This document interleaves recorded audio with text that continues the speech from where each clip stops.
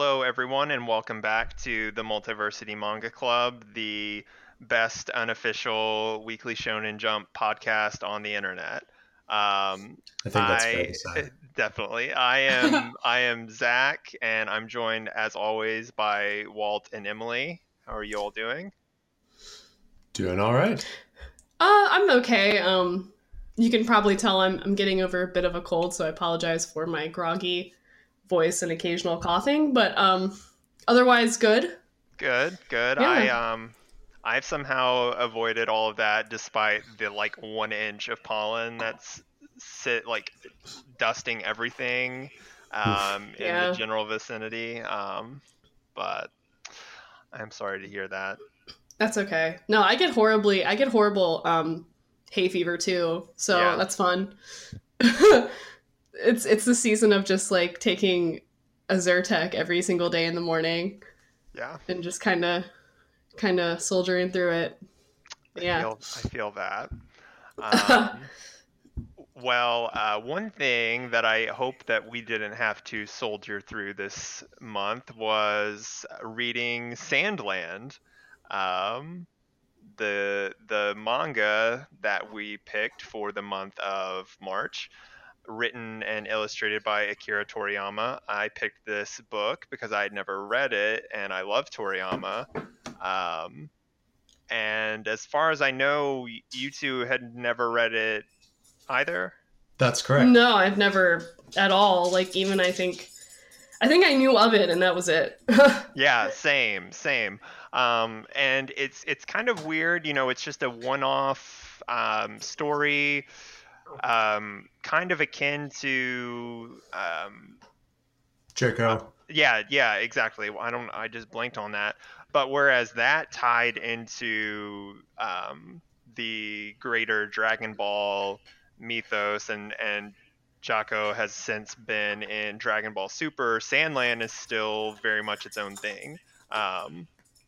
And just kind of a quick summary, it is about the Prince of Demons, Beelzebub, and an old sheriff named Rao, who go on a search for this fabled water supply, because they live in a post-apocalyptic world where water is hoarded by a greedy king. It's basically Akira Toriyama's Mad Max. Yes, it is. Yeah. In the best way. Yes, yeah. I don't mean that in a derogatory or critical way. Yeah. And Mad Max certainly isn't the first story to use that hook. Yeah. No, certainly not. I liked this a lot. What did you guys think? Yeah, it was a lot of fun. Yeah, it was really. I mean, yeah, it was really fun. It's a pretty simple story, and it all just wraps up really nicely. So I don't know if there's a whole lot to say about it as far as like themes or anything go, but it was just a nice little story, and I'm glad it was planned to just be kind of a one-off, because when I was reading it, I was like, I wonder if this was actually supposed to be longer and he had to make it shorter. But then I read and I was like, no, he meant this to be a shorter story. So that's good. And also I was thinking, well, this is Akira Toriyama. He could probably, even if nobody was reading it, he could probably just be like, no, I'm going to make this 100 chapters. Too bad. And they'd let him. He probably could. Yeah, no, but I for how short it was, it kind of did establish its characters pretty well, the world, and just kind of wrapped up a nice little story. It was good. Little yarn. It is a little yarn, and you're right. It's not particularly deep, and so we won't, we won't be, it's not like Yu-Gi-Oh, where we discuss the merits of capital punishment and pro or against death penalty, but I feel like there is just this is a really great encapsulation of kind of what makes Toriyama's work, his body of work, so good, and just how good he is at humor and at action scenes and just the whole page composition. There's just it's kind of a textbook, I think, for just great shonen manga. Oh yeah. So I'd like to offer a quick, not quite dissenting opinion, but like half dissenting, concur in part and dissent in part. Okay. As the law school textbooks say. So I agree that it's not like particularly deep, and it's not like, super cerebral or intellectual or anything like that. But I do think it's an interesting contrast to, Dragon Ball, Jaco. I mean, granted, that's part of the broader Dragon Ball stuff. But those, I think, like Dragon Ball, especially, like maybe with the exception of like some stuff with the Red Ribbon Army, that's about as close as you can get to like a truly apolitical work. There's not much like going on in Dragon Ball, much as I love it. It's not really not really saying anything. It's fine. It's a manga for boys. Yeah. So I thought that this isn't like extremely complex, and it's it's pretty like surface level stuff. Boys like it when you don't say anything. Yeah. That could be taken on so many bad levels. It's okay. That's pretty funny. Wow. But this one, like, again, even though it's not like super nuanced or anything, this at least has like a little bit more to it. There's this, I mean, it's yet again another semi-environmentalist theme, kind of, certainly not to the extent of Nausicaa, but still, like, I'm pretty sure it's stated pretty early on that, this is all the result of mankind's own doing. Yeah, it was. Not just some random catastrophic event. So you've got a bit of that. You've got, your crony capitalism, though of course the case can be made that all capitalism is crony, but again, as we like to say, that's for another podcast. So it's not super in depth, and it's not like extremely intellectually stimulating, but it does like have a kind of bit to Toriyama that I am not particularly used to. Now granted, I haven't read a lot of his work. I don't know, maybe Dr. Slump is like in this kind of like, very broadly, very like surface level kind of critique stuff. But I thought it had a little bit more going on in that level than, some of his other work. Oh, for sure. Yeah, I mean, I think Dr. Slump is almost completely just a comedy manga. I don't know for sure. But I mean, as far as any political themes at all, sure, this is it has some themes. Yes, it does have themes. Yes, like, what was it that we were? Moby Dick the book has lots of themes in it. It's got lots of themes. In fact, it has all the themes. Everything. That's only funny to me. I don't know why I was talking about that with Walter the other day, but we were. I thought there was something else we were talking about that is like someone's talking about themes, and we were like, this doesn't have it. Oh, Pirates of the Caribbean. Pirates of the Caribbean, that's right. Yeah, we were. Sorry for a bit of a quick digression, but we were watching Pirates of the Caribbean, Curse of the Black Pearl. Great movie. Classic. With the commentary. Not just any commentary. This was commentary specifically by the guy that plays Commander Norrington. And Keira Knightley. And they were so funny. But in the scenes that didn't have them, it was the producer instead, I believe. Not the director, but the producer. Jerry Bruckheimer. And so, they were like probably inebriated and like, having fun. They were just drunk and having fun. And he was like extremely serious, and he was like, the themes in this movie, to which I forget whether it was you or me. It was what themes? There are no themes. Yeah, and it's a scene where like Johnny Depp and Orlando Bloom are sword fighting, and he's like, I had to make sure they understood their characters, their motivations and stuff. And I'm like, okay, they have personalities, sure. I don't know if they have deep-seated, fears, anxieties, complex problems. Like, He worries about the pirate in his blood. I mean, where's the rum gone? Yeah, that is. We didn't get that far actually, though. We probably next time because it was getting kind of late. But anyway, yeah. Anyway, the point of that long digression is that this has more themes to it than Pirates of the Caribbean or Dragon Ball. Yeah. Still not a lot, but it has some. It's there, and there are some nice character beats. Yeah. Oh, go ahead. Oh no, I was gonna say I actually for some reason I mean, so I haven't read all of Dragon Ball. I mean, I have like experienced the whole series either through watching it or reading some of it. But this kind of made me appreciate him more as a writer. I know that sounds kind of weird because I was saying like it's not particularly like deep or complex or anything, and I mean again, this is for kids, but I mean just the characterization of everybody and just kind of the clear sort of plotting.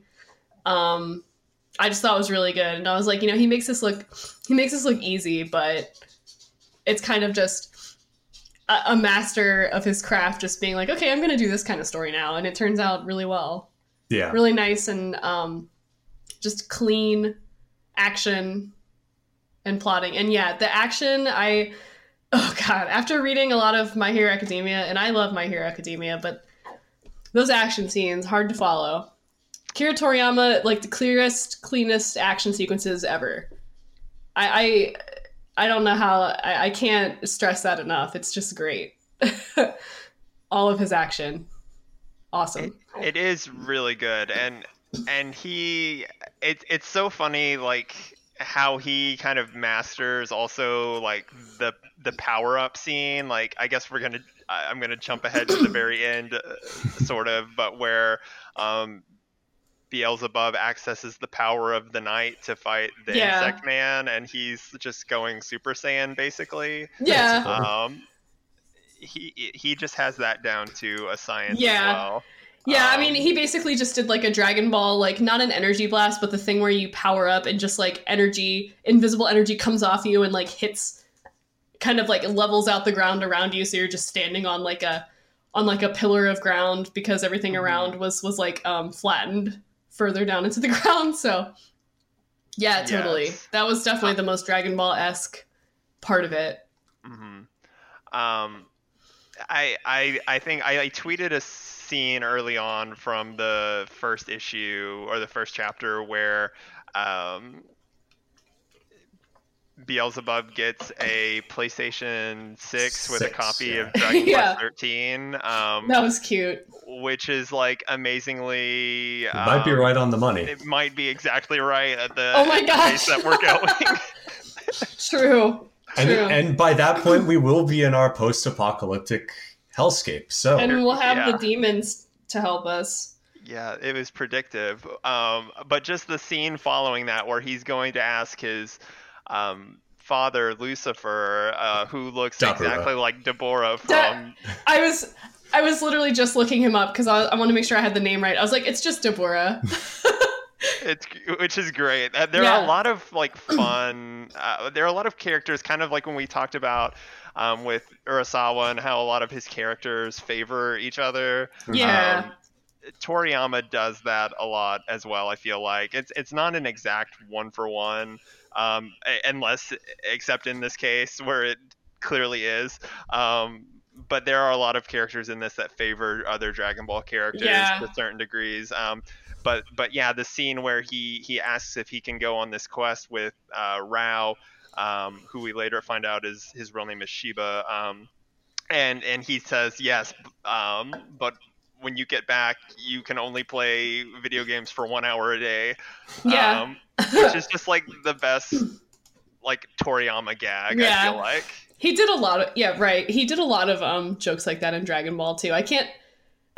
Of course, now I can't think of an exact of a specific example, but like those kinds of jokes were common. Like there would be some really powerful character and they'd have some like dumb gimmick or joke associated with them. Like, I mean, I guess Boo's thing is like candy. Yeah. Like, I mean, I know that's not, I don't know how to explain it. Like, it feels like the same kind of joke. I don't know. Like, just kind of these silly, like, references to... Just very mundane. Yeah. Things. Yeah. Yeah. And I guess like he doesn't corner the market on that type of humor necessarily, No. but he just does it again so naturally and so well. And maybe it's just growing up with his work, but just kind of reading something with his style again is just so nice. His style is so good. I mean, Often imitated. Yeah. like just the Never. eyebrows of people. I love the eyebrows on human characters he does. I love his machines Mm-hmm. and his monsters, and he got to do all of that in this one. Yeah, yeah. All of the designs were very distinctive and unique. The tanks are very interesting. A lot of the aircraft he uses are very weird because they are spherical rather Mhm. than like Yeah. aerodynamic. Yeah. General. Which he's done a lot. He likes drawing spherical flying objects. at Yeah. least. I was gonna say, like the main bad guy, the secret main bad guy, this General Zoo, who is just this old man in like a floating sphere. I mean, he's kind of like, you know how Frieza had that sphere thing he flew around in. Mhm. It was basically kind of like that, except you never actually saw Zoo out of it. Zoo is like very Dr. Robotnik. That was the Yeah. or Eggman if you want to be a purist, I guess. Yeah, except he didn't have his design wasn't as like, I guess, crazy. He was just kind of an Yeah. old guy. He does not hate that hedgehog. I guess That we know of. Beelzebub would be the I guess he does look a bit hedgehoggy. He kind of looks like Sonic. Beelzebub, and he was fast. He could run fast, and he had the little trunks shoes on. And in Sonic Boom, doesn't he have goggles? Yeah, they all have goggles and they all have bandanas. That's right. Man. Once again, the predictive Imitating- power of Toriyama. Yeah. This is slightly off topic, but slightly also on topic, talking about, Toriyama's style. Did either of you see the trailer for the Dragon Quest V CG movie? Oh no, I heard about that. I meant to check it out. Right, but- yeah, same. I didn't actually see it. It looks good, but the style is not very Toriyama-esque. It's interesting. I saw a lot of people commenting on that it's Yeah. kind of more of like a generic Yeah. And anime style. I would want it to just be Toriyama style. I don't think I could look at it would be like watching a Dragon Ball thing and it being like, I don't know. Yeah, it's Generic. missing like the distinctive, like you mentioned, like the eyebrows and just those The quintessential clothing. facial features. Yeah. One thing I will say, I guess my only complaint, content-wise, was I wish that there were more demons in it. Because I really liked the first chapter or two where you got to see all of the demon friends of Beelzebub and Thief. There was like a ghost, there was like a centaur, and I think there was even like a slime. Yeah. A slime-esque kind of thing that like melted into the ground or something. I think a few of them were straight up repurposed, Yeah. I mean, they were more or less Dragon Quest. Dragon Quest monsters. Hey, that's a game. Was it It Dragon is. Warrior Monsters or Dragon Quest In Monsters? the US, it was Dragon Warrior Monsters. Mhm. Which is weird because then it was rebranded as Dragon Quest here, and isn't it still Dragon Warrior? And No, oh no, okay, it was totally There's only rebranded Dragon Warrior here, as I think. okay. Yeah. Never There was mind. some kind of copyright issue in America, I think, some kind of tabletop RPG that also was called Dragon Quest, I think. Okay, I guess it is kind of a generic name. Yeah. So yeah, I mean, I just wish we got a little bit more of those guys. But- Yeah, and it kind of even hinted, like if it were to continue, at the end there was that joke about, Beelzebub summoning other demons to help out. I don't know, after I read this and having previously read Jocko and how that ended with tying into Dragon Ball, part of me, I mean, it's fine. Not everything has to tie into everything. Right, It's right. fine. I'm sure But I was someone's. left thinking, like, what if this did? I'm sure someone's written a fan theory somewhere about how Sandland's secretly set on like a remote island in the Dragon Ball world. Oh yeah, Yeah. or it's like either super far in the past or super Far Ahead in the Future. The classic. The two forms of storytelling. Everything is connected. Everything any single creator has made is connected, and it's either past or future. Nothing in between. Nothing in between. I mean, the universe is the mind. Yeah. Rao is what? I was just gonna. Oh, you were gonna go down a theory. Just theory a dumb. hole? It's like Nappa came back to life, but then got like ripped. Less ripped. That's one of the funniest things in Dragon Ball, by the way. That in GT, Nappa got killed again by Vegeta because he came back from hell. Do you remember that, Zach? Did you watch Vaguely, GT? man. Yeah. So I have seen all of GT, but only once, and it was a very long time ago. Man. I don't think I ever watched an episode of GT. I just read about it before it was released here on the early days of the internet. I thought it was watchable. And it's definitely watchable. I agree. I liked what I saw. But yeah, because there were just some really funny stuff in there. Mostly like the stuff that everybody knows about, like Vegeta's mustache, Vegeta and his daughter going shopping, and of course Nappa getting killed by him again. I mean, yeah, like I totally get people just being like, no, this is just like totally disposable, or just like you could just skip it. But I think if you're a big enough fan, it's like fun. Super Saiyan 4 was just the thing for a while. I mean, it's pretty cool. It's a look. It is. It's unique, at least. Yeah. Yeah. I'm kind of surprised. I'm kind of surprised this didn't get like some kind of OVA or something. Actually. Yeah, it would make a very good. It would make a good little movie, I think. Yeah, maybe Toei wouldn't screw the animation up this time. Well, you know what? All right, let's not get ahead. Even in like Battle of Gods looked terrible in some parts. And I thought Battle of Gods was really good and fun. But I still think the best Dragon Ball movie is World's Strongest because the animation is good all the way through.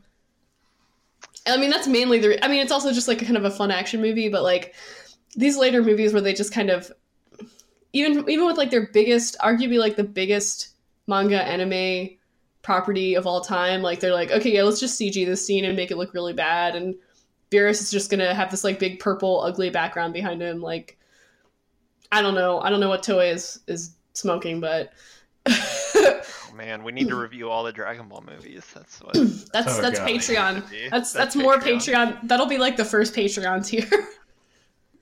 We'll review aside from, or like along with the podcast, we'll review one Dragon Ball movie a month. Stealing those DC3 jokes. It's okay. Which one did we steal? We're so original. It's okay. We've got Zach, so it's all right. Well, actually, the DC3 is over now. That's right. Because I read a Marvel book and tweeted about it. So that does violate your contract, I'm afraid. Yeah. I saw your DC me and DC we jokes. DC me. It's just Walter talking into the mic by himself. Just very monotone. Sounds like a ransom demand video. I have to admit, like, I don't really, unless you're like really charismatic, like I don't really understand podcasts with just one well, I mean, I don't know. I think people, what I'm getting at is I think people who are just like talking by themselves might overestimate their own charm and charisma on the mic. I say that as somebody whose podcast gets probably like 10 listeners, but yeah, I feel like you really have to be talking about something. I feel like that we're getting off in the weeds now, but I feel like that it works better in like an educational standpoint as opposed to like a conversational. Yeah. Sorry to veer. No, I don't mind. I love that. Have you listened to the DC3 cast? That's all. Yeah, I mean, I guess as far as Sandland goes, I mean, I don't really have any big problems with it or anything. I guess I've said everything I wanted to say. Art's it's a really good brief story's good. self-contained story. Yeah. You know, like, Yeah. Which is very hard to come by. Honestly, and I think like maybe it could be something you could show to somebody that might like fantasy but has never really read yeah. manga before. It could be one of those. It has the advantage of it comes in a single book. One volume, yeah. Yeah. Yeah, Obviously. which I feel like in Western comics is always a really big selling point. Yeah, we don't talk about it as much with manga, but yeah, that is with Western comics. There's a lot of emphasis on like, you know, I want, you know, one thing that I can hand somebody. No, it's partially because of just the convoluted nature of, because when we're talking about comics, we're often really talking about superhero comics, and those just have a bunch of Right. convoluted aspects to it. Yeah, I'm much more used, like, as far as the Western comics I read, they're more like the creator-owned, like just, I don't know what to call it, non-superhero stories that I read the most of. But I mean, like, yeah, like most shonen series, it's like, yeah, just start with chapter 1 of One Piece. It's easy. But then it's like, well, yeah, but there's also 95 more volumes you have to read, but don't worry about it. You'll get there. Yeah. Yeah. Yeah. No, yeah, but I almost, it's weird because I think, at least in my impression of manga, at least in America, shorter series tend to be overlooked, just because it's like, oh, it's only one volume. Why would I read that when I have 90 plus volumes of One Piece to read? And even then, a lot of like series that are shorter, there's still across multiple books. Like, you know, Akira, it's like what, 5-6 volumes. Yeah. Yeah. It's very rare that you get a series that, even like one that's considered short, that fits in a single little thing. Yeah, I actually a couple years ago I picked up like a Trigun like all-in-one thing that they were selling. I forget. I think I might have just seen a sale on Amazon or something, and yeah, I mean, like even that is a bit of a stretch because it's like huge and it's like a big book. It's like they kind of had to cram it in there. It's the same. It's Dark Horse. They've been doing these like ones where it's got like digest sized dimensions, but it's like thick as a brick. Yeah. I know that our number one fan Vince had that issue with reading Lone Wolf and Cub, which I have as well. And yeah, it's not that doesn't have all of Lone Wolf and Cub. But the Trigun example, it's got all of it, but it's it's just a bit compressed. Yeah, so it's like hard to kind of. And his art, I haven't read all of it. I've seen all of Trigun, which the manga, I understand, differs in certain ways quite a bit from the anime, but like for the most part, if you watch the anime, you get pretty much the story. Yeah, but like also like Night Owl's art is kind of a little bit hard to follow, so it's a little it's made a little bit worse by the compressed, by being sucked into the gutter. Yeah, not that it's bad or anything. It's something I noticed when I read a bit of it a couple years ago. So in this sense, it's like Jayco is the same way. Jayco is all in one. Now, granted, it, as we've mentioned, it ties into a broader thing, but yeah, you could, in theory, read Jayco. But fine, it's just more like the very last chapter would be kind of like, oh, right, cool, I guess. Yeah, but I mean, this is literally just one and done, totally self-contained story. Which I think, have we read anything else like that on here? That was just the one. One thing. I mean, we read all of Nausicaa, but that was kind of long. Yeah, that was long. I don't know. I feel like we did, but I feel like we did, but I can't remember. Again, we read all or most of Pluto, but that again, read all the manga. So. and Pluto again as an example, not pretty very big. long, but still 8 books. Right. So I definitely think there's a place for stuff like this, just to a single thing you can have in a single book. It might not be as essential to manga because people are less daunted by it, by the fact that you just start at one and go, and so you don't have like the hang-ups that you do with a lot of the crossovers. Right. Would the equivalent, like, you know how the crossover events for manga would be like when the Food Wars, or no, what was it?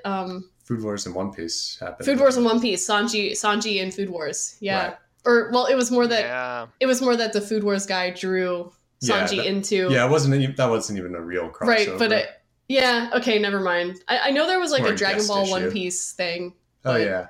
I forget what that even was. I mean, most of those things are usually like completely just AUs or what's the word? Non-canon. As opposed to in superhero comics with it being the center of everything.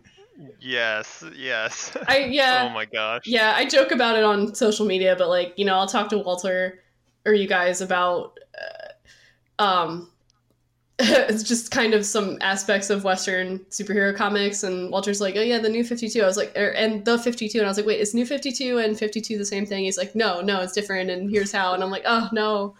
I mean, again, like, I'm not saying it's like super hard, but like if you have no context and someone's just explaining to you, it probably does, like, it does kind of seem daunting, but yeah, it's really funny how like the canon conversation differs between manga and superhero comics, because with manga it's always like the argument of manga versus anime, right. and what counts, whereas in Western comics it's like what has been retconned, what doesn't count, what has been disregarded. Mm-hmm. It's well, I guess just because we can all just bond over canon disputes. Yeah. Well, I mean, I guess it's just because manga has more of a tradition of being written and drawn by one person, and it just has a completely different development cycle than it seems like Western comics do. Which I know, like, I guess that seems like the obvious answer. Like, well, yeah, of course they're different, just because, well, they're different. But yeah, I mean, I think there are some things that like Western comics, and I guess could do that manga does that would make it a little more accessible, and maybe vice versa. I don't know what those things are, but manga doesn't really need to learn much from. You don't think so? American Okay, comics. I was trying to be fair, because I always manga's doing fine. American comics could learn a lot from manga. How about American comics has anthologies? Like, well, so Shonen Jump, I mean, I guess Shonen Jump actually changed that here. I mean, they're not really even... Right, yeah, it's technically not even an anthology. I hate almost any time that Marvel or DC try doing any kind of anthology thing. It's almost always bad. Because they don't trust in it enough, and so it just tends to be a waste of time. Yeah, it almost never counts or means anything. They need to go with it if they're going to do it. My feeling is like always when I talk to people that mostly read manga, most of them are happy. Most of the people that read mostly superhero comics seem mad all the time. I think that's a fair, generalizations aren't always a great thing, but like, I think that's fair. Like, I mean, most people, like, I'm like partly joking, but I mean, you know what I'm saying? It's like, wow, One Piece was great this week. Or like, we're a little disappointed with Food Wars, but man, this was good this week. This was good this week. And, like talking about DC Comics is like, oh my God, Heroes, or what's it? Heroes in Crisis. Oh no. I'm always like, if I'm thinking of the name of like a comic, I'm like, okay, Crisis, Heroes, and like Infinite Earths. Those are always words in the title. So I'm always like, Crisis on Infinite Earths, Heroes, Rescue. Right. And it's partially because, like, if Food Wars starts to suck, that doesn't affect my enjoyment of, One Piece. Right. Whereas, there's like bleed over from other comics and from other superhero comics into other ones. So sometimes, like, they can bring down their... But what if Soma goes back to his home planet and it's One Piece world? And then Soma's in One Piece. That would be pretty cool. And he's on the Baratie, the ship that Sanji worked on. What if Soma has a 9-panel grid talking about how he doesn't really like cooking or something? Oh my God. I'm trying to think. Eisner. Yep. Nami and Robin talking about how Sanji is an abusive boyfriend. I don't know. I'm going off of what you told me. Wasn't there something about people fighting about Robin or something like that? Robin as in... what's his real name? Which Drake? Tim Drake. Tim Drake. What about? Never mind. I don't know. Maybe it might have been Dick or Rick. He's Rick now. He is Rick Grayson. Okay, now. God. He is Rick Grayson. Call him Rick. Oh my God. Oh man, I'm getting PTSD. Anything else on Sandland before we get into the weekly Shonen Jump books? It's good. You It's should very read it, especially if you have the subscription to the back catalog or the vault, whatever the hell they call it. I forget. I think the Yeah. Disney Vault is what you're thinking of. The back. Yeah, we could just call it the back. Actually, it might be the Shonen Jump Vault. Actually, now that you. I think it's the vault. Okay. I wasn't thinking. The of vault's Disney. also- I think it is the vault. Yeah. The Vault's also a really, really hard dungeon in Final Fantasy XIV. I don't want to talk about it. It's not that hard.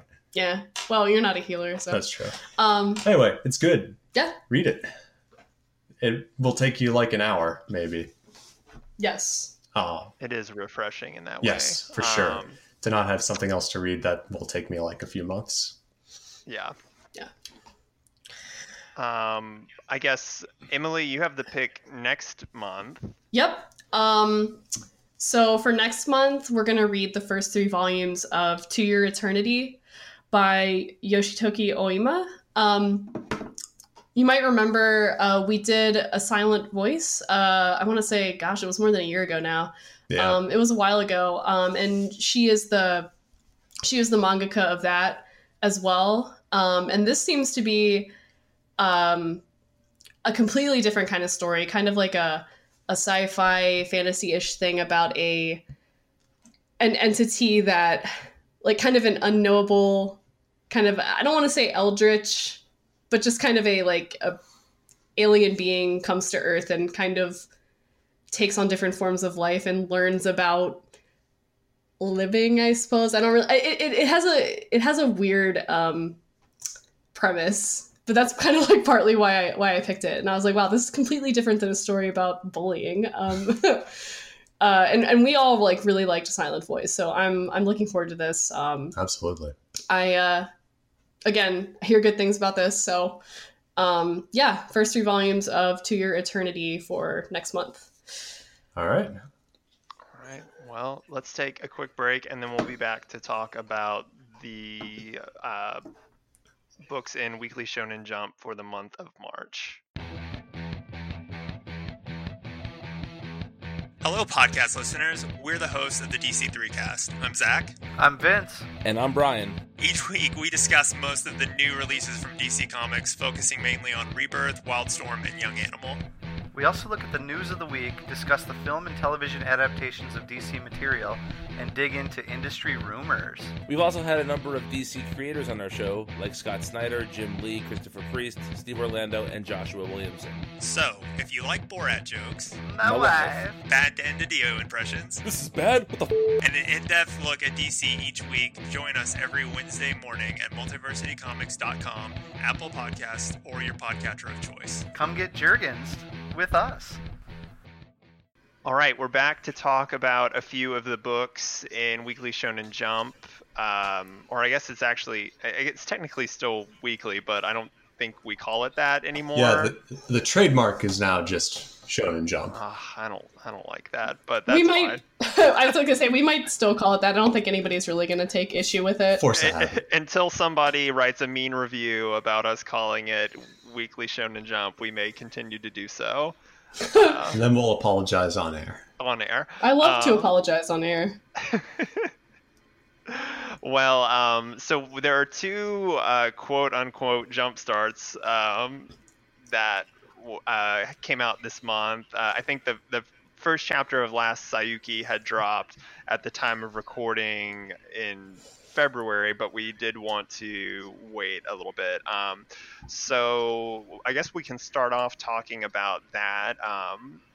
It is written and illustrated by Dajiro Nanue.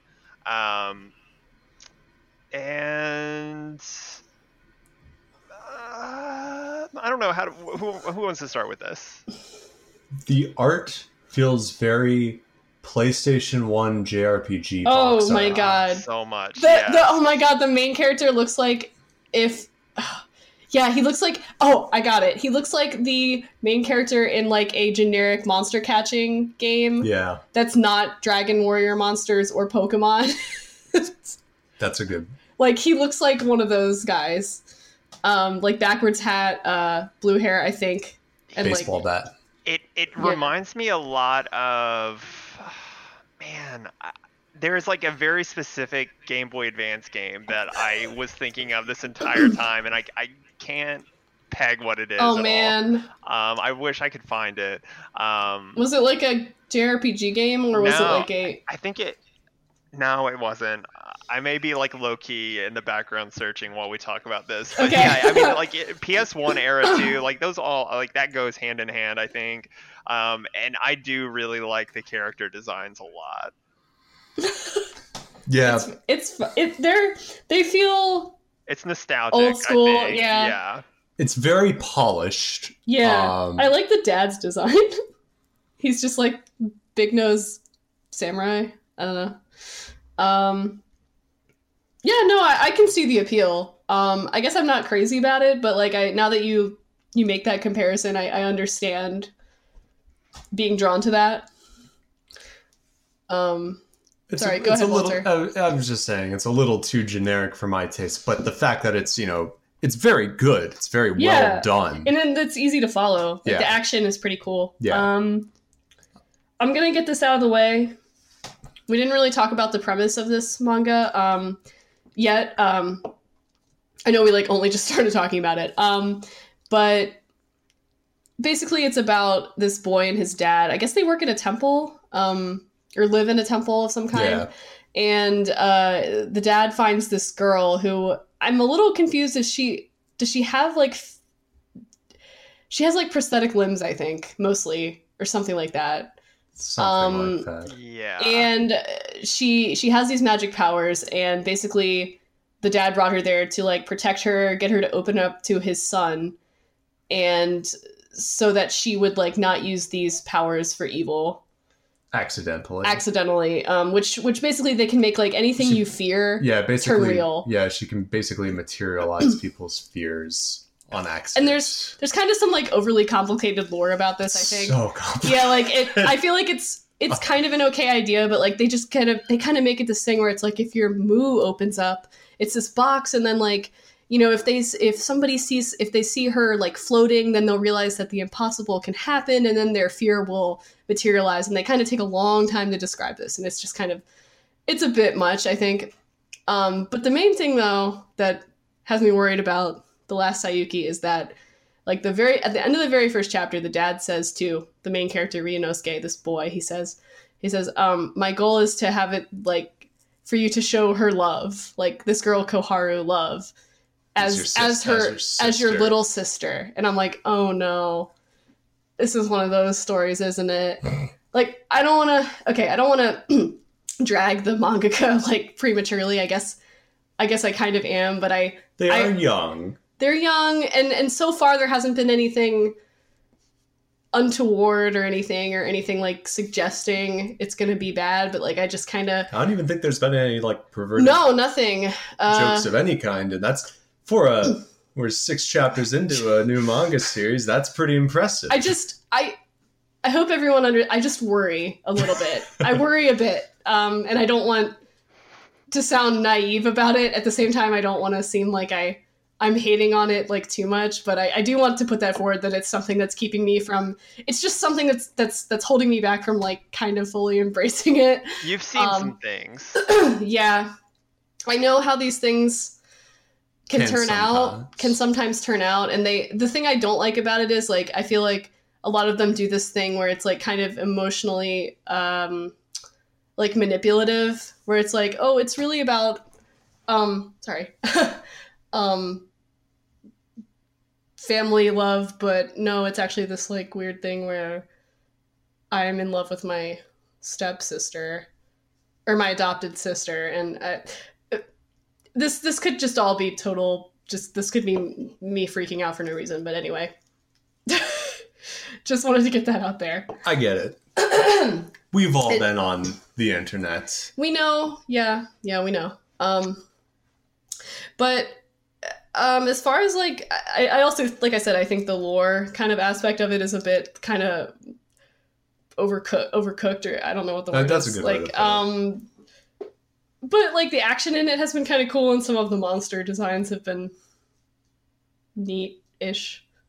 I don't really know what else to say about it. Yeah, I feel like when the monsters are depicted is when it most departs from that kind of generic look, like partially because of the nature of the monsters that are being drawn,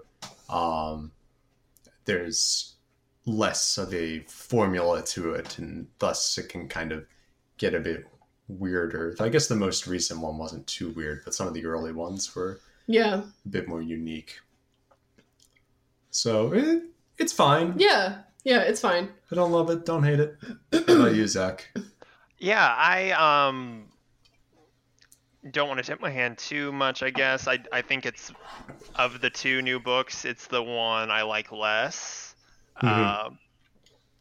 But especially once you get past the first chapter, I really liked kind of the direction it went. It kind of has, I mean, it's just sort of a fun little supernatural battle manga, sort of. Yeah. I'm kind of interested to see where it goes after this, like, kind of first, like, we're still kind of like concluding up the kind of first intro story, because the whole thing with like the shed kind of led directly into his friend, whose name I forget, Shige, okay. And so once this whole stuff with Shige, who I'm assuming is getting mind wiped from the cliffhanger. It was kind of funny. The dad's like, "We are now going to begin the surgery," or something. Not the surgery, like the procedure. Which I read a lot of early X-Men comics, so I'm used to this. Just like, oh yeah, the good guys are just going to completely fry this guy's brain. Got it. What if they turn Shige into a zombie? So I'm It's probably just going to be kind of like hypnosis or something. Right. And so I'm kind of, depending on how big in scale this is going to be is still kind of obscured. I don't think it's going to be very big. One thing I noticed at the end of this chapter, and in regard to that last panel even, so this book is like pretty leaning pretty heavily on a lot of like Japanese mythology. Right. Yeah. And that thing that he is summoning looks a lot like a Pokemon that I assume is also based on mythology. Which one? I was thinking it's a Magatama. I think it's a Magatama, yeah. What is it? Wait, let me see what I wonder if they're the same thing, or if it's like based on that. So Walter and I know this because this is a big thing in Ace Attorney. Again, we're name dropping it. It's in, at least in Ace Attorney, it's kind of this like spiritual item that it's not a creature. I don't think it's a thing. I think it's like it's like like I said, in Ace Attorney, it's like a stone people use to like concentrate spiritual energy into, and you can kind of use it to do spirit stuff. It's kind of nebulous. So for me in this scene, I was like, oh, that makes sense, Magatama. But now that you mention it, I'm kind of curious what you thought. Love Disc? And no, not Love Disc. It looks like Musharna, which was from Black and White and was involved in all of that dream stuff. Actually, Musharna might have been stuff. Musharna might have been based off of the design of the Magatama. Magatama. Because Musharna is kind of like this like chubby pink thing, right? And and what? It's just like the eyeball and the pointed snout thing. Yeah. And like maybe if this is having to do with some kind of, I don't know. I wondered if there was a connection. Yeah, Musharna's rounder than I remembered, and doing a quick Control F in good old Bulbapedia doesn't bring up Magatama, and they don't have very high. It does not. They do not have Zach. very high standards when it comes to like putting in speculation for etymology. So I'm guessing it's probably not likely then. Was Mana the pre? Okay. Yeah, Mana doesn't Mana look was like the first anything. stage. Mana looks like a little elephantish, like a kind of pig with, elephant. Yeah. Anyway, Pokemon podcast. Yes. And Ace Attorney, when we can fit it in. Yeah, so do we have anything else to say about it so far? It's good enough. I'll keep reading it. I'm not bored with it yet. Yeah. That's about all I can say. Yeah, like I said, I do somewhat apologize for what I said earlier. I won't bring it up again unless something really makes me think it's going in a weird direction. I'm gonna give it the benefit of the doubt for now, but just wanted to get that out there. Yeah, that's fair. Yeah. All right. So the second new book is Yui Kamio Lets Loose by Hiroshi Shiibashi. I really liked this book a lot. Yeah. I thought the first chapter was really funny. The first chapter was a ton of fun. Yeah, it is. And I was not expecting to like it at all. Like I saw the art and I was like, oh no, this looks stupid. But I don't know. There was something about the first chapter, and I think the first chapter is still my favorite. I think the rest of it's good, but like just this idea, it's such a stupid idea that like this girl is basically two different people when her hair is up and down, and when it's down, she's like this basically like demon delinquent or something. I don't know what else to call it, and she just beats other people up. And that's all she does. Like I was just like tickled by that, and I thought the bad guy was going to be like the hot boy of the school, and I guess he's not really bad. He's kind of sort of the protagonist. Yeah, I'd say he's completely the protagonist. Yeah. Because this is definitely shaping up. It's going to be a shoujo kind of. No, it's going to be a harem. Oh, harem, yeah. It is definitely. Yes, yeah. But it has karate those girl like showing delinquent up elements too. Sure. It is a harem because you know what the vibes I was getting from this. What? I was getting a lot of like Scott Pilgrim vibes. I was going to say Tenchi Muyo, actually. Yeah, Tenchi Muyo. Well, and in fact, the art style kind of reminds me a bit of that kind of era, a bit. And like I said, I don't mind it so far because it hasn't been like pervy or anything really. I mean, there's maybe been like some stuff, but like I honestly like I can't think of anything that I was like, oh right. God, no, like anything like that. Again, a plus. Yeah, it's mostly just been kind of silly. Yeah, it's just goofy. I really like. It is really goofy. I really like the face. I forget the name of her. Like, I don't know what would you assistant, handmaid. Oh, yeah, I like that character. No. Her name's like Ebby or something. Yeah, she gets like a cute little face when she's like sneaking up on her to like try to. I'm trying to find a panel. Her it's like Nao Ebby something. Yeah. And I'm calling it now that if this goes on for a while, there's going to be like a chapter or two where it's like the main character alone with her instead, and right, it's just going to be hinting that she likes him. This is definitely like I wasn't sure at first with the first couple of chapters, but with the karate girl showing up, this is definitely a harem anime or a harem manga, which isn't necessarily a bad thing. A lot of them are bad. Walter was a big fan of I was not a big Nisekoi fan. It was just sometimes funny. I don't know. I seem to remember you be like... It was like a solid 6. You just read it because you were like far enough and then it was ending. Yeah. And then Walter's like, I'm just going to finish Nisekoi. And I'm like, all right. It was fine, I guess. Yeah, I'll keep reading this because this is more just like on the comedy side. Yes. More than the romance side for sure. Oh, for sure. Like, which is good. I don't think I could take it as seriously if it was like leaning way I can really take it. Really hard into like, I really like her. And I'm sure they're going to have stuff like that. But it's mostly just kind of like zany madcap stuff happening. I don't know if I want to read this for like 300 chapters. Right. I'll maybe go like 50 or 60. I mean, this is like manga. I'm like 50 or 60. That's like what, 10 pages? It's nothing. Yeah. I'm impressed though with the quality of these two overall. Yeah. It's rare that we get to a completely readable new Shonen Jump books at the same time. Yeah, most of the time there's at least... Now, granted, they used to come in 3s more often, but, you know, it was usually a pattern of there was like one clear winner and one clear loser. I thought the translation was good too.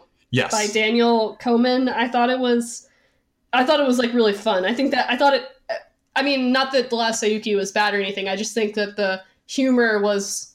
Yes, it's especially important for really comedy. Punchy for this one, yeah. Somewhat of a play on words because she punches people. Like, and I kind of like that I don't really know what she does. Like, she just kind of fights people and people are mad at her. I don't really... And it's for, like, dumb reasons. Like, she... the Yui Kamio that's bad, the one that has the hair... when her hair is down. Like, for example, in like the latest chapter, there's a girl that lost to her in like a martial arts tournament, and it's just kind of like these nebulous, weird reasons why she's fighting these people. I kind of hope it stays that way. I know it seems like there's some supernatural reason for why she's like this, but no, I'm pretty sure it's all scientific. Oh yeah, they probably did like a brain transplant or something. You're right. This is actually a Tomie spinoff. Oh, dude, it's because the black hair. She's becoming Tomie, and when she puts her hair up, she becomes the good Yui. Yeah, I like this one. It's fun. It's different. Yeah, it's I will say, yeah, it's not like anything else in here. Yeah. Which is definitely good. Yeah, and like I said, it's always like, and I was expecting nothing. I was expecting less than nothing when I saw the picture, and I was like, oh god, okay. I thought it was gonna be like two girls, one's good, one's bad, which it is, but it's one girl, too, yeah. So, yeah. Yeah, I think I said my piece on that. Likewise. Same. Okay. Oh. Well, next up, we wanted to talk a little bit about One Punch Man because there have been many pages of that. That's a one way to put it. Many pages, many events. So yeah, since One Punch Man was added to the Shonen Jump app, it looks like early March there have been 3 chapters, and a new chapter was just released that was again like the size of a Takoban volume, you know? Pretty much. And despite that, there's still not a lot that has progressed. I was thinking about like how long we've been dealing with this kidnapping arc, and it feels like at least a couple of years. Yeah, maybe. I know. I mean, I think because like Metal Bat was out of the picture like what 2 years ago. I really can't remember. Yeah, like you're right. I mean, this has been going on for a while, and like it's also because we get the chapters not as frequently. Because One and Murata are working on, I think, their own schedule, which is fine. But yeah, because we're at the point now where Garo, I think, is like temporarily out of the picture. He got kind of punched into unconsciousness by Gyoro's monster. I think his name is Orochi or something like that. Pretty sure it's Orochi. Orochi, yeah. And now this Gyoro character is saying he's gonna like brainwash Garo to become an even bigger monster. And Garo just kicked so much ass. Like, he was just incredible for like the chapters where he was the main character. I couldn't get enough. I was like, this is just, yeah, this should just be called Garo now. This is great. He is like, yes, for a while he kind of was like the de facto protagonist, and he's kind of like the evolution of Vegeta. Yeah, really, yeah. Yeah. I mean, I don't want to get too much into his character because I think we kind of talked about it a lot I think so too, because it was all Garo all the time. Every time we were talking about One Punch Man. But I think the highlight of these 2 latest chapters, so the one we got, I think a week before this week, was the one where there was the new Blizzard Bunch was being formed. And some of the heroes were about to go fight the, I guess, I forget what the actual name of it is, but like the Monster Alliance. They're about to... I think it's the Monster Association, I want to say. Yeah, they were going to go infiltrate, kind of by groups. So like S-class heroes would do this, A-class would do that. And so like King went off with like Saitama and... Go off, King. Literally. It's funny because King is also good at video games, just like the Go Off Kings. I think they're like kind of good at video games at least. Not really. Yeah, so like it's always good to see King. I'm like continually amazed at how he like evades, like how he keeps this facade going. And both in the context of the like comic itself,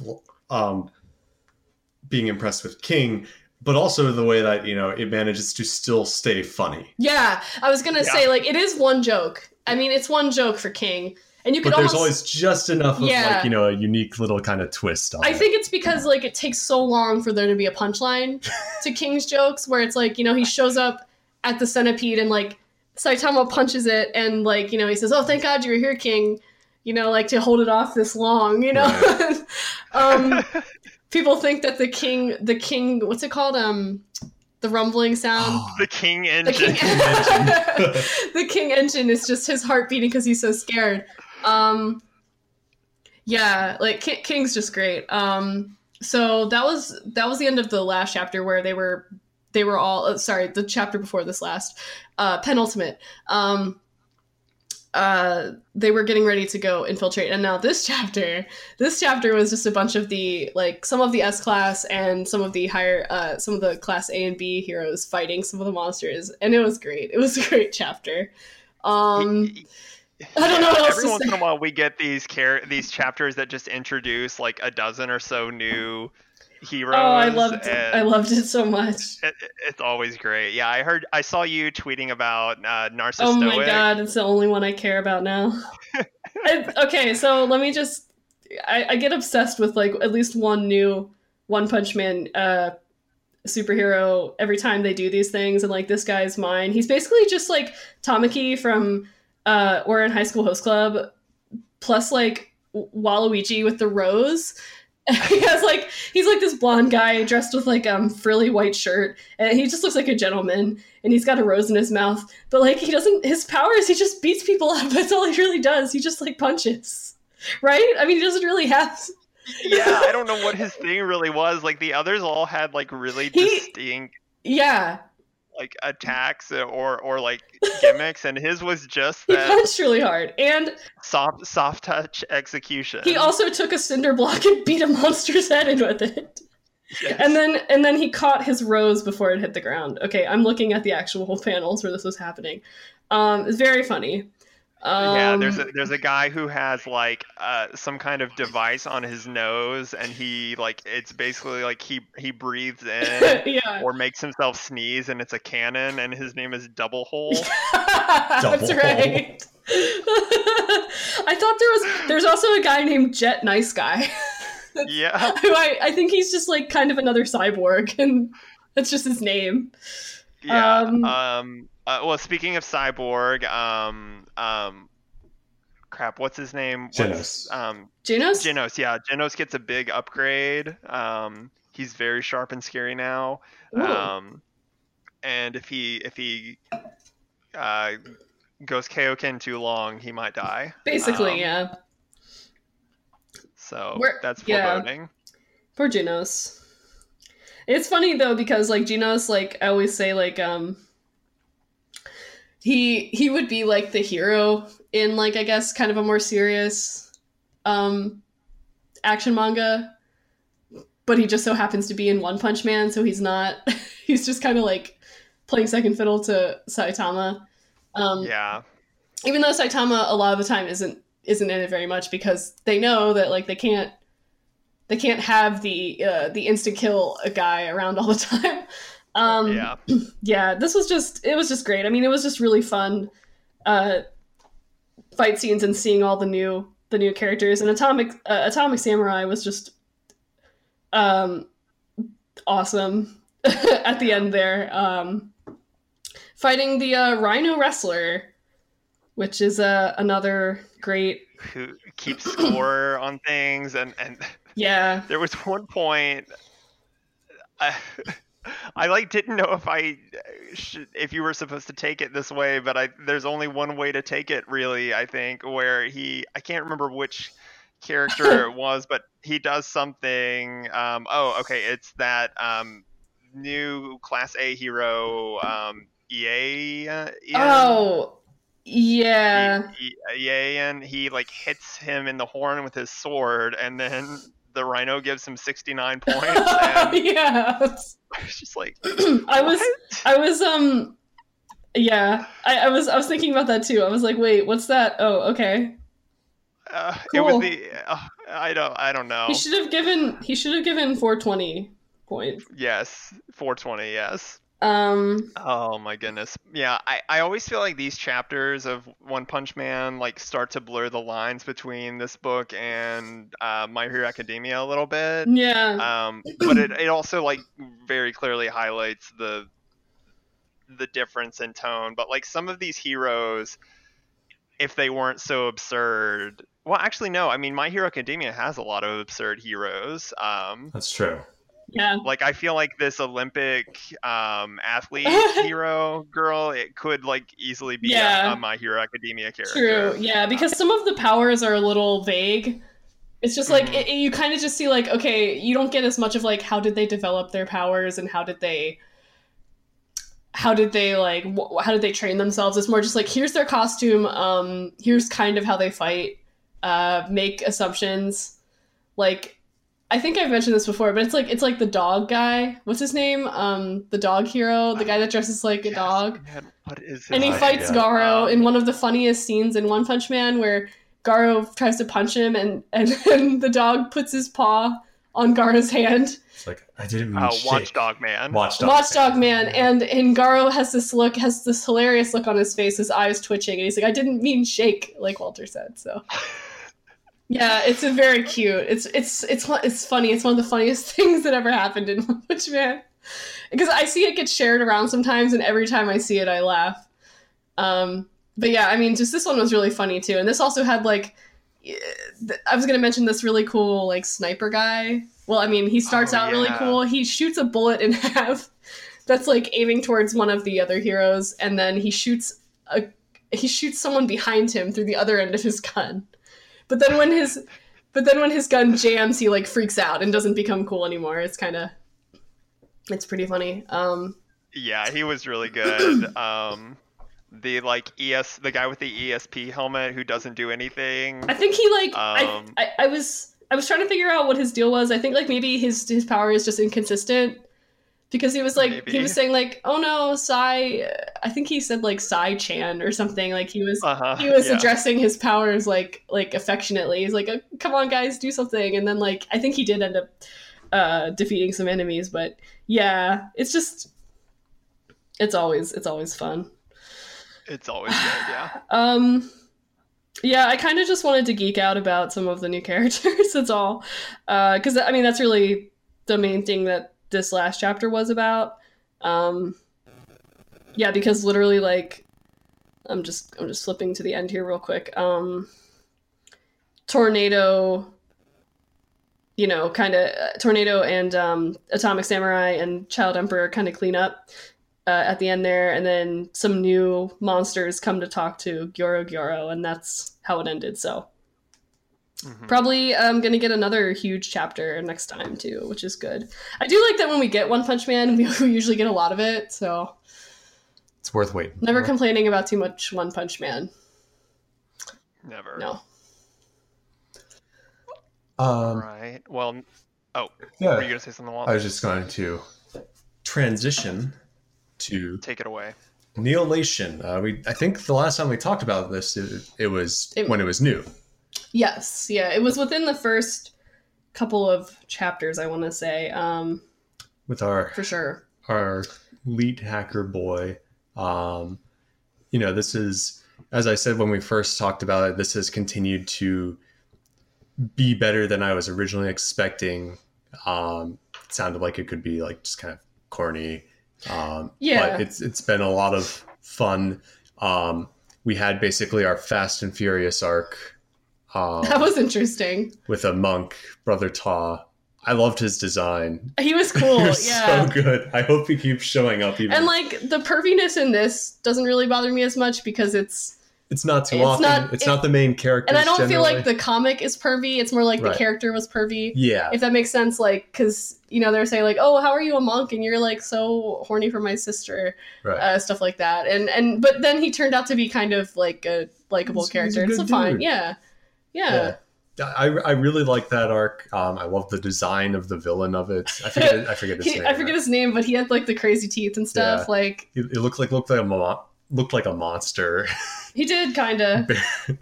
Fairly human. And now we're getting It was very Fast and the Furious. We're now getting the obligatory early flashback arc. Of we Neo. learn about Neo, why he decided to become a hacker. He's a sad boy, you guys. His Emily's friend- favorite. Well, I mean, they're kids, so it's Yeah. not as good, but, like, I mean, I don't know if this is, like, I'm guessing this is the driving force, but, like, he had a childhood friend who was dying of, like, this is like the Zorro thing, like dying of, well, it isn't as bad as falling down the She isn't God. dying from falling down the stairs. I'm sorry. Yeah, so he kind of meets this shut-in girl who is, like, sick all the time, and she is kind of dying of some disease, and so he's in the process of, like, using his tech powers to, like, it's kind of interesting, actually. Because at first, you know, it's the combined, like, him as a kid, like, because he's smart, he kind of gets, you know, picked on, and so he doesn't really have much in the way of friends, or she doesn't really have friends because she's sick and indoors all the time. Yeah. So then they become friends, and It's fairly cute. yeah, it's wholesome. My guess is that he fails. We ended on the cliffhanger of, like, him as still, like, a kid, you know, trying to basically, like, he's trying to, like, he's leaking all this research so that people will, like, solve her condition, which is, like, I guess kind of a tenuous solution. he's still, like, 10 at this point. But I mean, like, this is Yeah, shonen. yeah, Anything of course. could happen.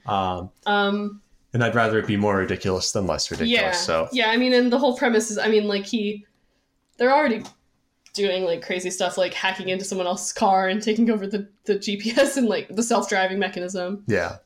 I mean, my guess, if this is, like, the sad flashback, it has to fail, right? Yeah, because then he'll feel something goes wrong. He'll feel inadequate, and then he's like, Yeah. I have to take on all the bad guys because, or maybe there'll be some guy that, like, got in the way or something like that. Oh yeah, it could tie with this, like, It's kind of the evil beast guy. organization. Yeah. What is it? Givaldon? something like that. Give He out has on.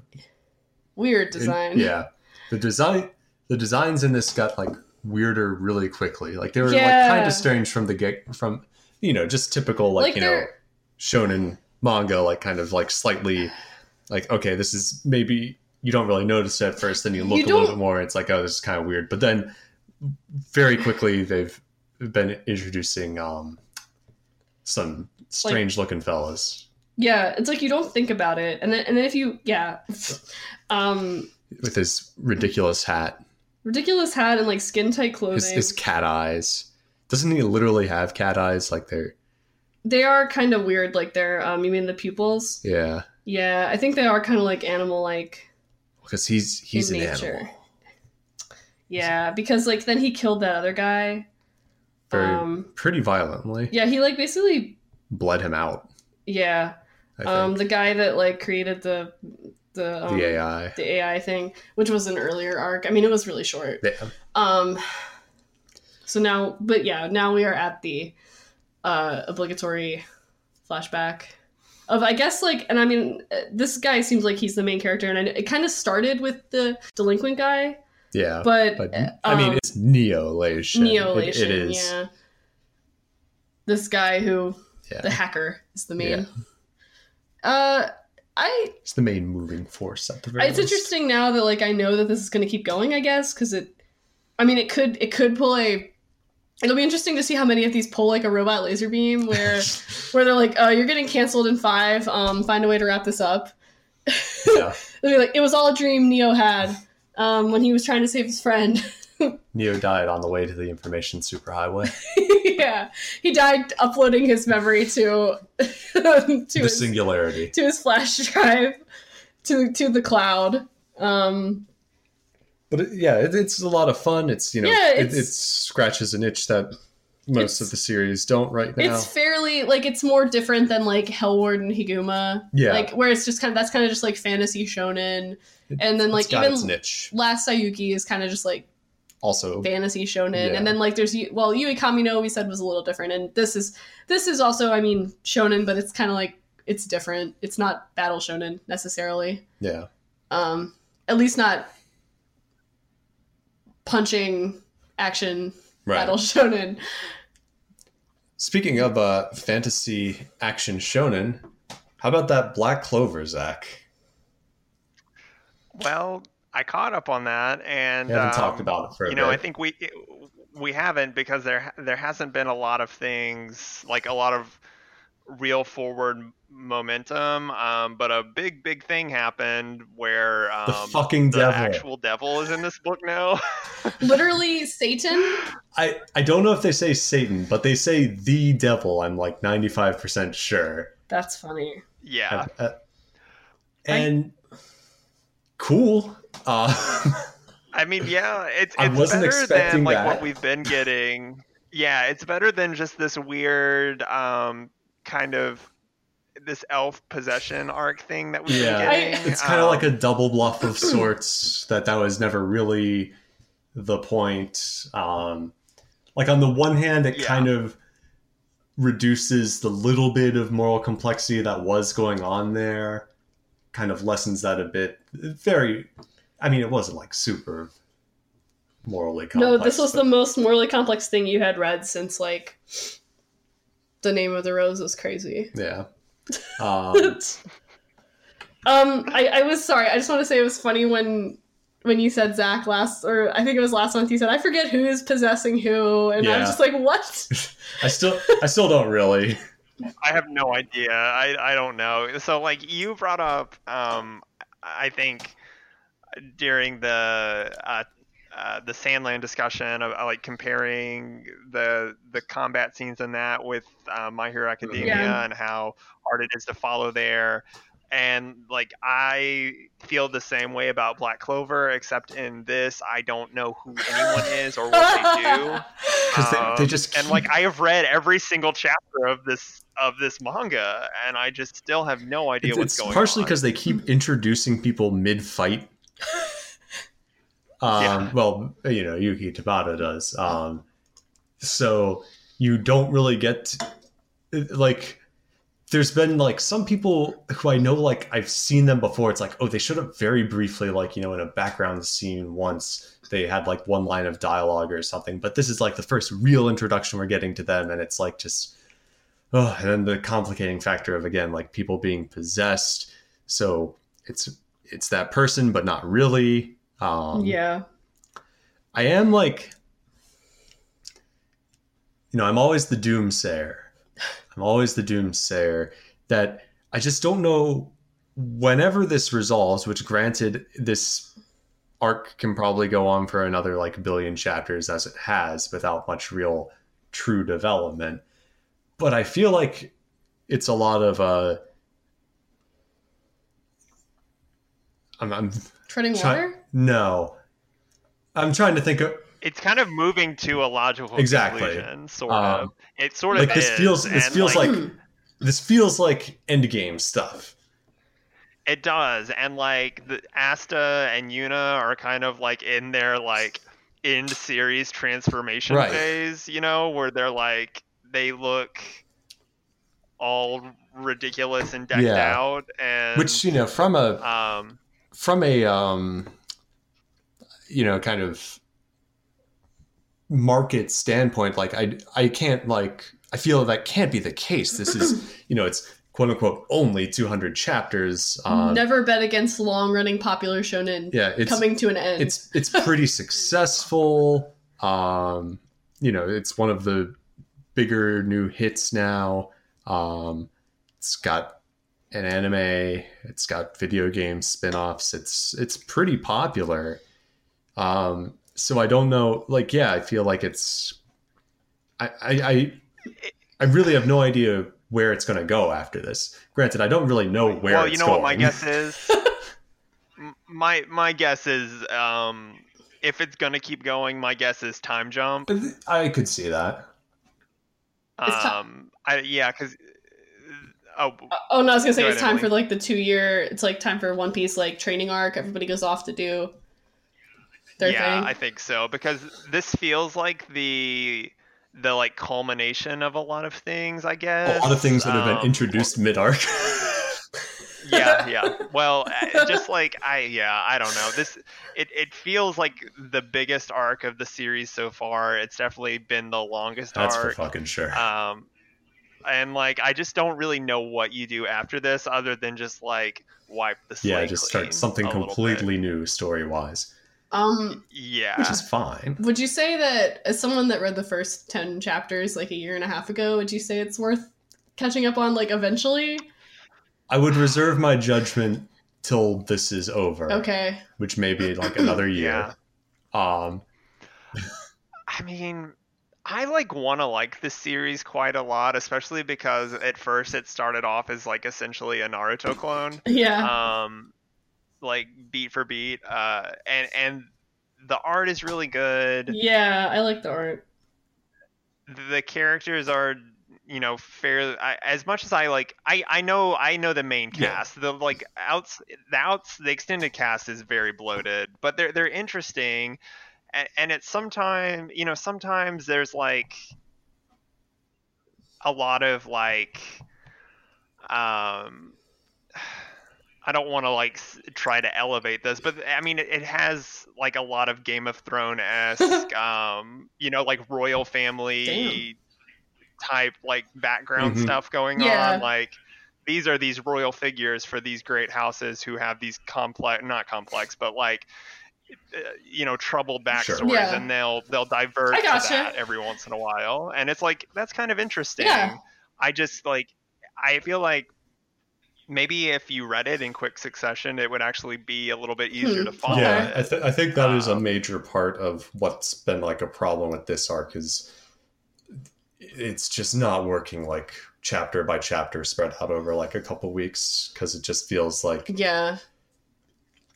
it's a voice of my complaint. I've said I think in multiple things, and I wrote in a review and everything, but it's a lot stuff happening without really feeling like anything's going anywhere. And so I think if you read it all in like quick succession, it might not be so aggravating.